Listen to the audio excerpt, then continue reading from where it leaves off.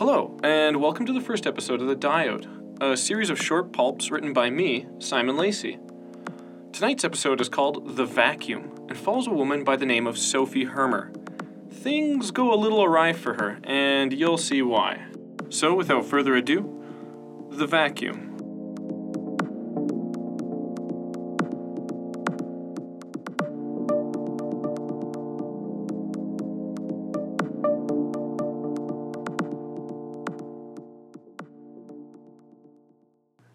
The space hall was adrift around Jupiter when I saw sirens float over from Callisto. There was a knock on the airlock door. I stepped over the large aluminum tub in the kitchen, with Frank's lifeless body hanging over the lip. My blouse was soaked in blood, and my hair was in a tangled state. My hands stuck to the doorknob as I tried to open it up. "Ma'am?" the police officer said as they stepped inside and inspected the space hall. I stood to one side as the taller one with dark curly hair stooped to take a look at the stab wounds in Frank. The shorter blonde officer looked me over.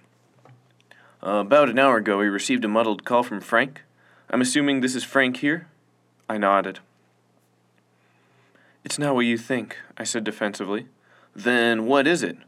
"He's a clone. I tried making him last week and he just went crazy today," I said, cringing up. "Fucking clones," said the large man over the tub. "Do you have your credentials?" the police officer asked me. The taller man was craning his neck down, peeking into Frank's lifeless holes. "Yes," I said as I rummaged through the cupboards and drawers, searching for the paperwork. Here it is," I said gingerly, handing it to the officer, trying to get as little blood on it as possible. "Sophie Hermer," the man mumbled to himself. "Yeah, that's right," I said quietly. "What?" he asked. "That's me, I'm Sophie Hermer." He turned back to the paper and punched the information into a small handheld computer. The other police officer was prodding the wounds with a pen as the fabric unglued from Frank's skin. "Well, it all checks out," said the shorter blonde cop. "Where'd you say you got the genes for this clone from?" Selman's the other day." "Do you remember the serial number for it?" "No, I misplaced it in all the excitement. This is my first time cloning." "Well, you really should report this sort of thing," said the shorter cop. "Should we send out a cleanup crew?" "No, I'll be fine. I've got an airdrop in the back," I said to the young police officer. "Well, sorry about this, ma'am. That's a scary thing for a single woman to go through. If you want to talk to—" "I'll be all right," I said gingerly. The taller cop tipped his hat at me as his reserved blue eyes glinted from under the visor. The police left at a slow pace back to Callisto as I dragged the heavy body back to the airdrop.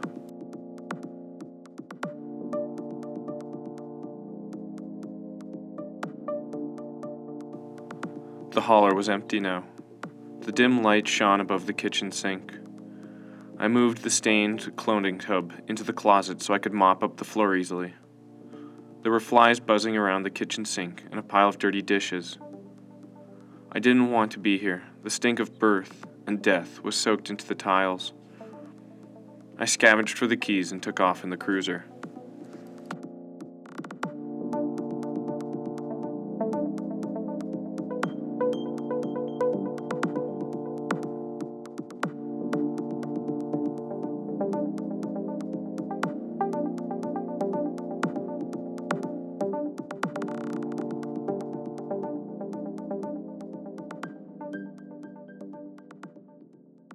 "Hi, welcome to Selman's. What can I interest you in today?" said the Twinkie salesman at the entrance to the store. The place was a mega outlet with tubes, tubs, compressors, cultivators, and cryogenerators hanging from racks on the ceilings. "Information," I answered to the young man. "How long does a clone live?"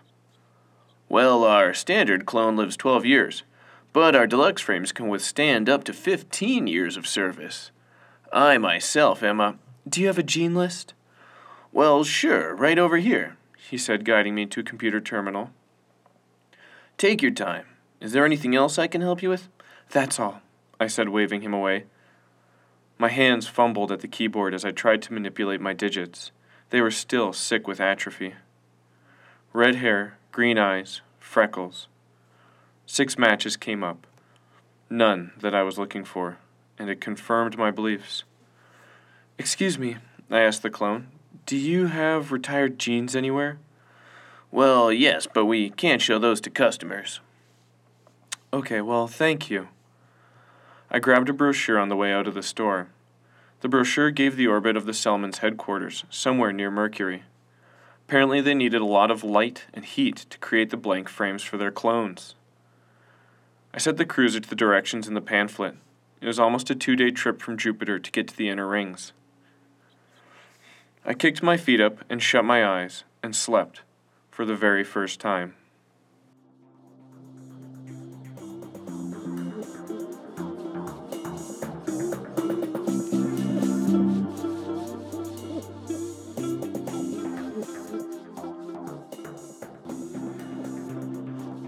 I had a dream of water.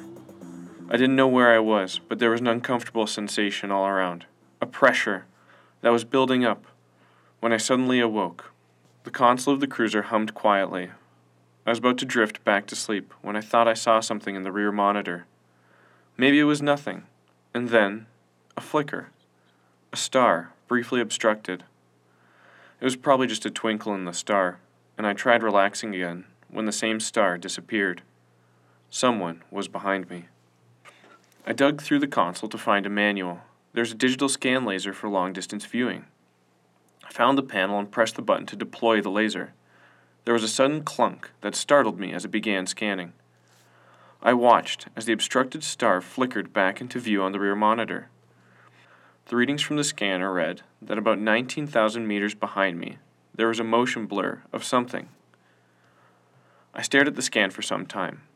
It looked like a large cruiser of some sort, but I couldn't really tell. They must have had scan reflectors put in place. But why? I awoke again later in the same uncomfortable dream, except for this time, while underwater, I was joined by a pair of hands holding me there. Space was vast and empty. Odds of running into someone out here were microscopically rare, but odds of running into garbage were common. Old parts of refineries, satellites, and other debris known as film constantly floated through the vacuum. Most of it was small enough to be deflected by the ship's hulls, but occasionally there were rare, troublesome pieces. To avoid hull breaches, every ship had a long-range scanner mounted on its prow, detecting obstacles and changing the ship's trajectory if need be. But in this deep vacuum, out there in the drifts of space, there were stories of death balls. Dense, baseball-sized pieces of debris that had been accelerating faster and faster. They would move so fast, and they were so dense that they would pop a hole through your ship and destroy everything in its path. My little cruiser buzzed through the fields of film that got denser and denser the closer I got to Earth. Now I could start to see ion thrusters of other ships as the gorgeous blue pearl swelled in front of me. I had never been to Earth, but wanted to go there before I died, and hopefully I would lose my stalker in the film. My cruiser was now shaking and twanged my neck with the amount of corrections it had to make as I approached the homeworld. I started to fly in as my ship took an abrupt turn for itself and a rough voice patched through my radio. "You're entering sanctioned airspace. You're being directed to lunar base to clear customs." I pressed the buzzer back. "Okay, thank you." "Please don't use this channel." My cruiser swept over to the large elliptical orbiting base that made a low halo around the moon. The ship was pulled into a general docking bay. I grabbed my effects, documentation, and joined the crowds of people in the slate, low-gray hallway outside my cruiser.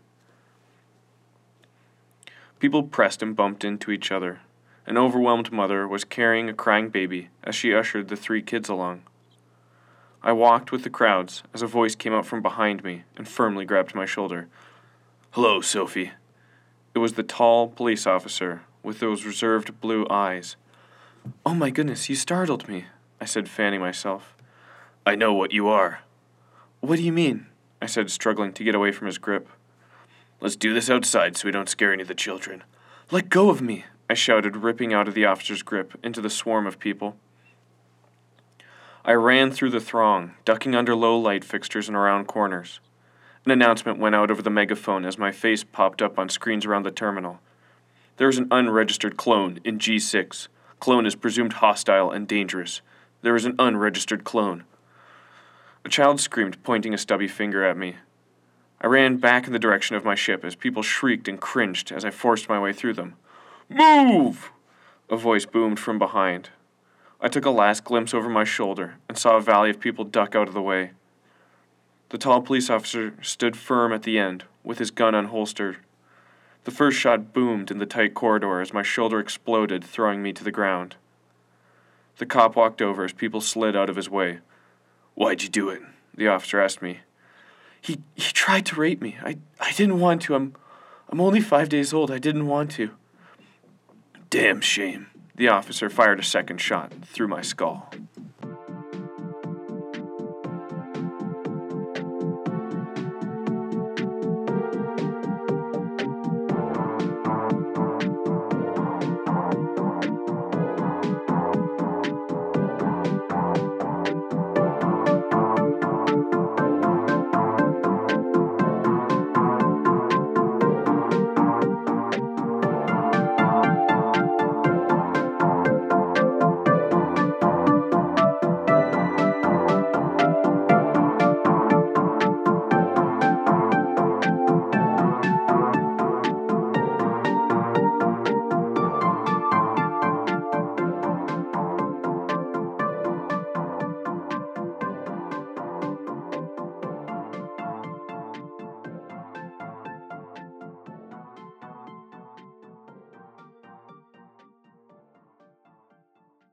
"How'd you know?" Mr. Selman asked Danny, the tall, dark-haired officer.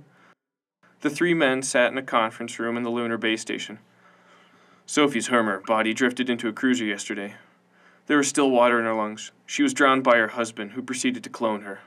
Apart from that, Frank had a birthmark on him. Clones don't have birthmarks." "Well, thank you very much for cleaning this up. I can't have my employees making unregistered clones in their space haulers," Mr. Selman said from behind his thick lenses. "I'm paying everyone at the scene to keep this under wraps, as well as a large donation to the station. Is there anything you boys would like?" The two police officers looked at each other. Danny, the tall one with reserved blue eyes, said, "Despite having a psychotic husband, she was cute. I guess I wouldn't mind one of her." "Well, normally we make our clones from our batch genes. I could recommend some for you." "I've seen what I like, Mr. Selman. Sophie's got spunk, and if you want to keep this all quiet—" "Okay, we needn't say more." "Thanks," Danny said smugly.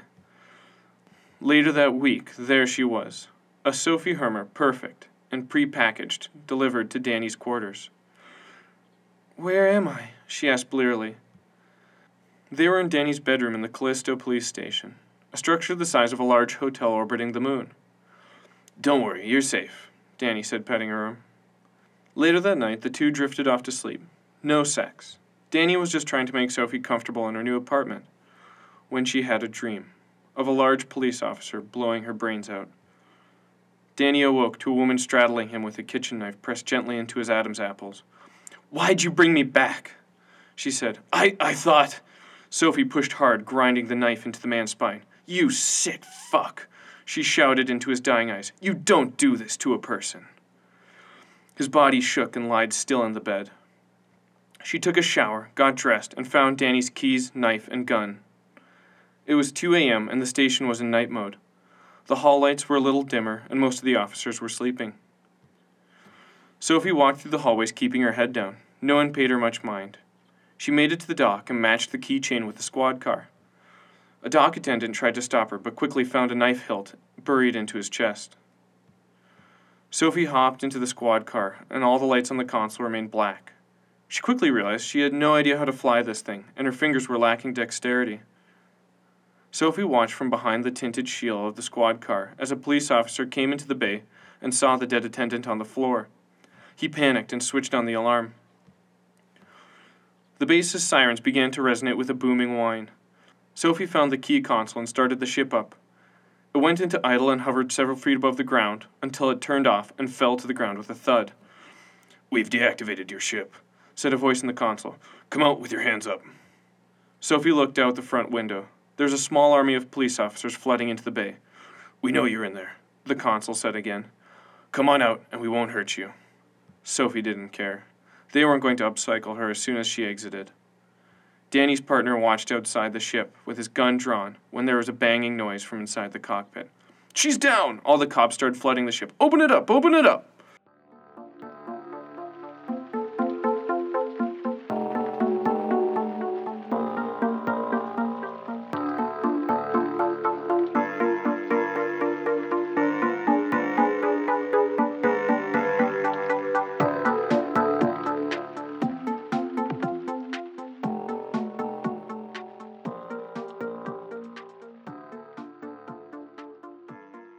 Clone kills 2 officers and commits suicide. The headlines read in the morning on the network. "Can you believe this?" Kyle said, reading the display prompt as he ate breakfast. "What's up?" Matilda asked as she came down from upstairs. "Just this shit," Kyle said, indicating to the prompt. Matilda tapped a small button on the prompt, and a hologram of the news article popped out of the table. "Holy shit," she said, scanning the article. A picture of Dr. Selman waving to a crowd was below the headline. "Have they talked to Selman yet?" "It doesn't say," Kyle replied. He minimized his prompt. "So what are you up to today?" "This, I guess," Matilda replied, engulfed by the story. "This is huge." Kyle mumbled, munching on cereal. "You doing anything?" Matilda responded. "I might work in the shop a bit today, but I have to go visit my parents." "Right," Matilda said. Kyle's mother had severe dementia and was at the point where they needed a home for her. "I hope it goes well." "We've found a good place for her," Kyle said, munching. Professor Chaton walked in, a small gray and orange cat.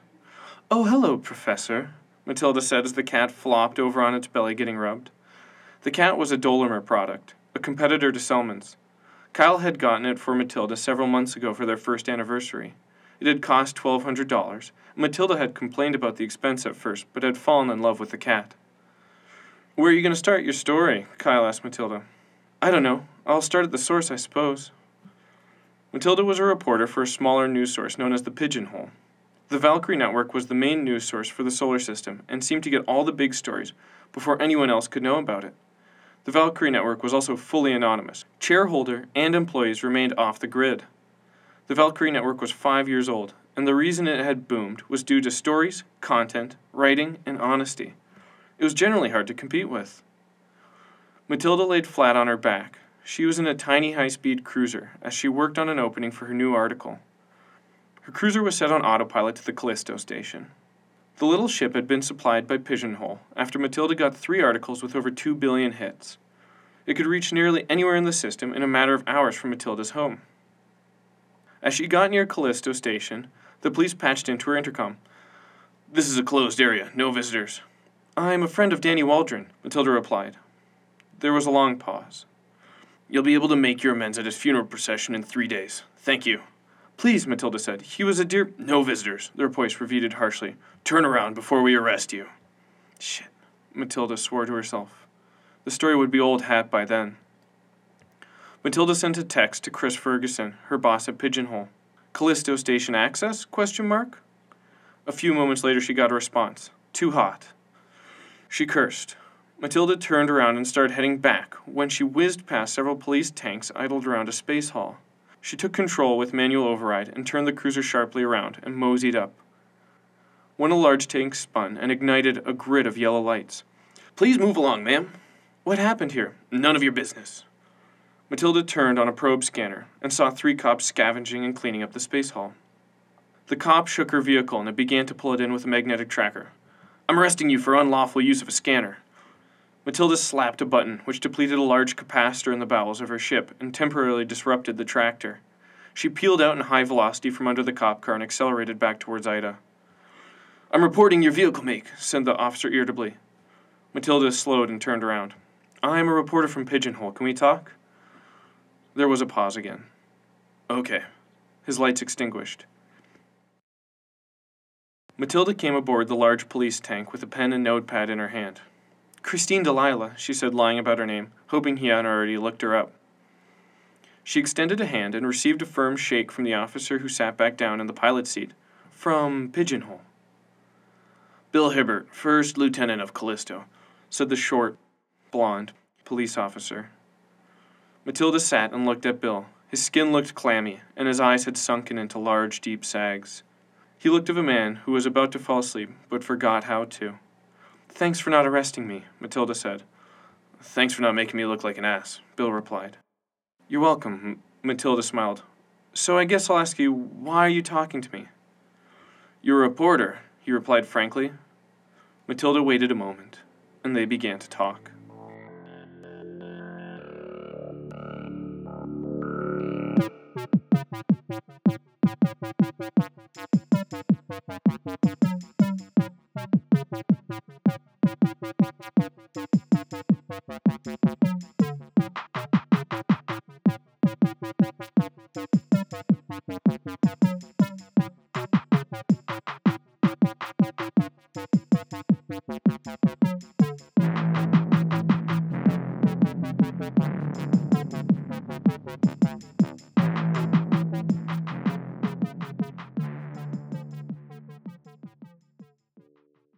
"Amazing story, Matilda," Chris said, slinging an arm around her shoulder.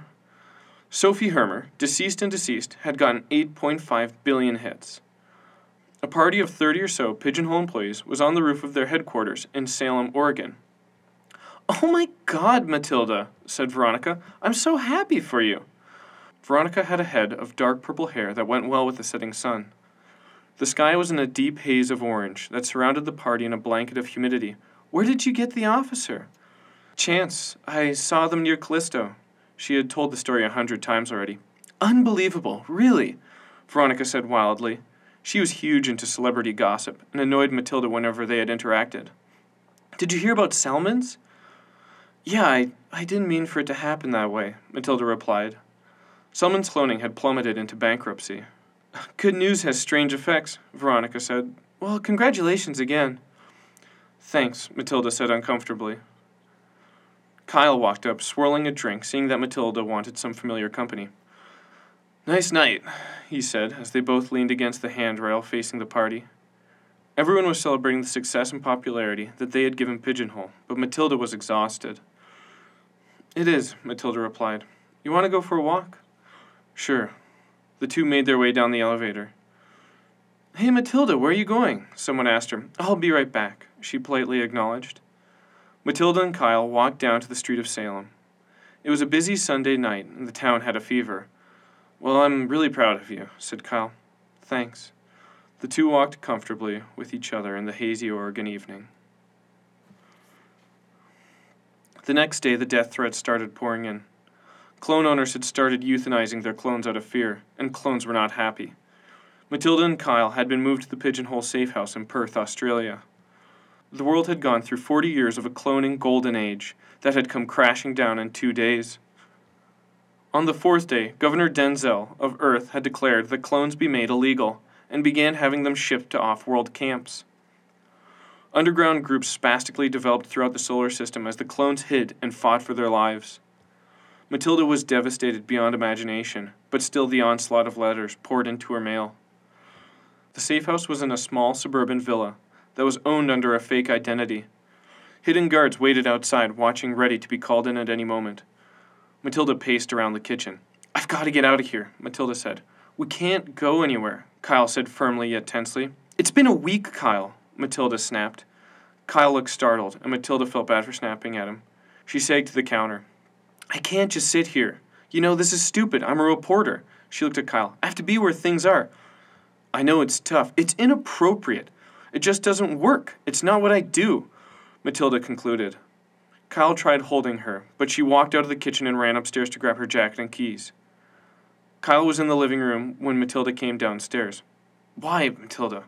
His shoulders sunk. "You don't—" Matilda walked down the stairs and hugged him. "You know I have to," she said, kissing him on the head. "I know," he said, hugging her back. "I just wish you didn't."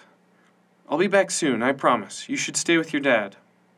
She gave him a squeeze and left him feeling low, standing in the living room. She was out the door when a guard jumped out of a car and quickly walked up behind her. "You should go back inside," he said as he accelerated. She turned around to address him. "No, I am leaving. I'll tell Chris if I'm coming back and need you. Let me drive you at least." Stubborn and irritated, she replied, "Okay." Salem looked empty as they cruised over the rooftops. Only a few cars were in the gray, foggy sky as they drove to the local hangar. Matilda was a resident of Earth and had a small enough craft that she could legally park in the Earth hangars. The hangar entrance was nearly vacant, a large open concrete auditorium that quietly played music. The guards escorted Matilda to her base station, where her ship was nested. They did a sweep of the cabin and bid her farewell. Matilda hopped in the ship and took off rocketing through the atmosphere back into space. She was looking up leads and tried punching in directions when nothing happened. Her ship was propelling forward on its own. Matilda jammed on the control stick and pointlessly shouted for help as nothing functioned. Her ship had been hijacked.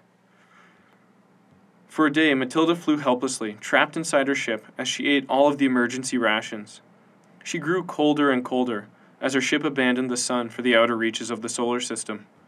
The moon Triton hung directly in front of her as she began to decelerate. A small black circular base in an envirosphere was built on the surface of the moon. A clear sphere shot out of a small cannon next to the base and carefully caught Matilda's ship. The sphere locked the ship into the center of it with magnets, and was taken control by a larger magnet on the planet side that guided the sphere into a cylindrical airlock. The sphere was then ushered and docked in a corresponding slot and popped open. Then the cockpit of her ship opened, exposing Matilda to a large interior bay and a small party awaiting her arrival. She looked around at the party, and then pain.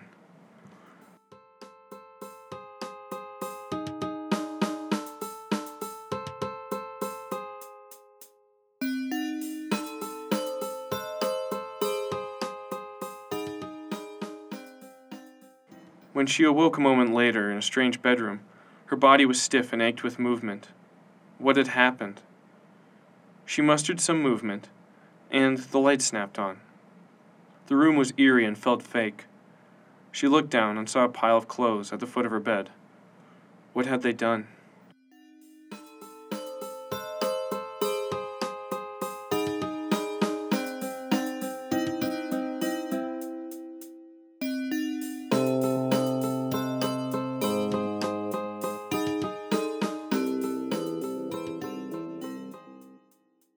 Introduce Dr. Arthur X. Dolomer, behemoth of Earth, superclone, and first infinite man, was the leader of the clone resistance. 65 years ago, Arthur and his assistant Herman Selman discovered the key to cloning. The young Selman took credit for the discovery and sold out his mentor.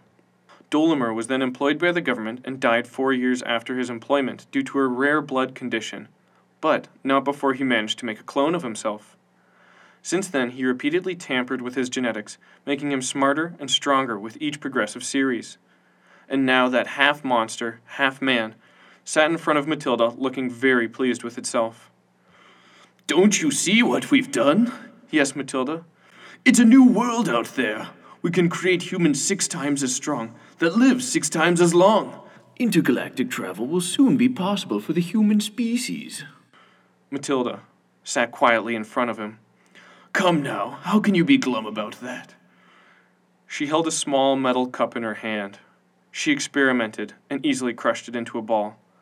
Matilda looked up at Dr. Dolomer, and her eyes beat red with hate.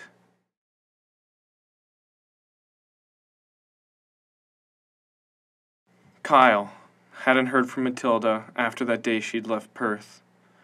6 months had passed since then, and there was a moon base on Triton that had self-imploded, and clones were nearly extinct. Selman got indicted, and Dolomer was never found. Kyle's mom had died, and now he sat alone with his dad. The two of them were on a porch, drinking iced tea. "Sometimes I just look out there," his dad said, "and I wonder why things happen. I wonder why any of this happened." He paused. "But then I remember there's the times you enjoy, and that's what really matters. That's all that really matters." He looked over at Kyle. "Enjoy your life, son, while you can. Sometimes, that's all you can do."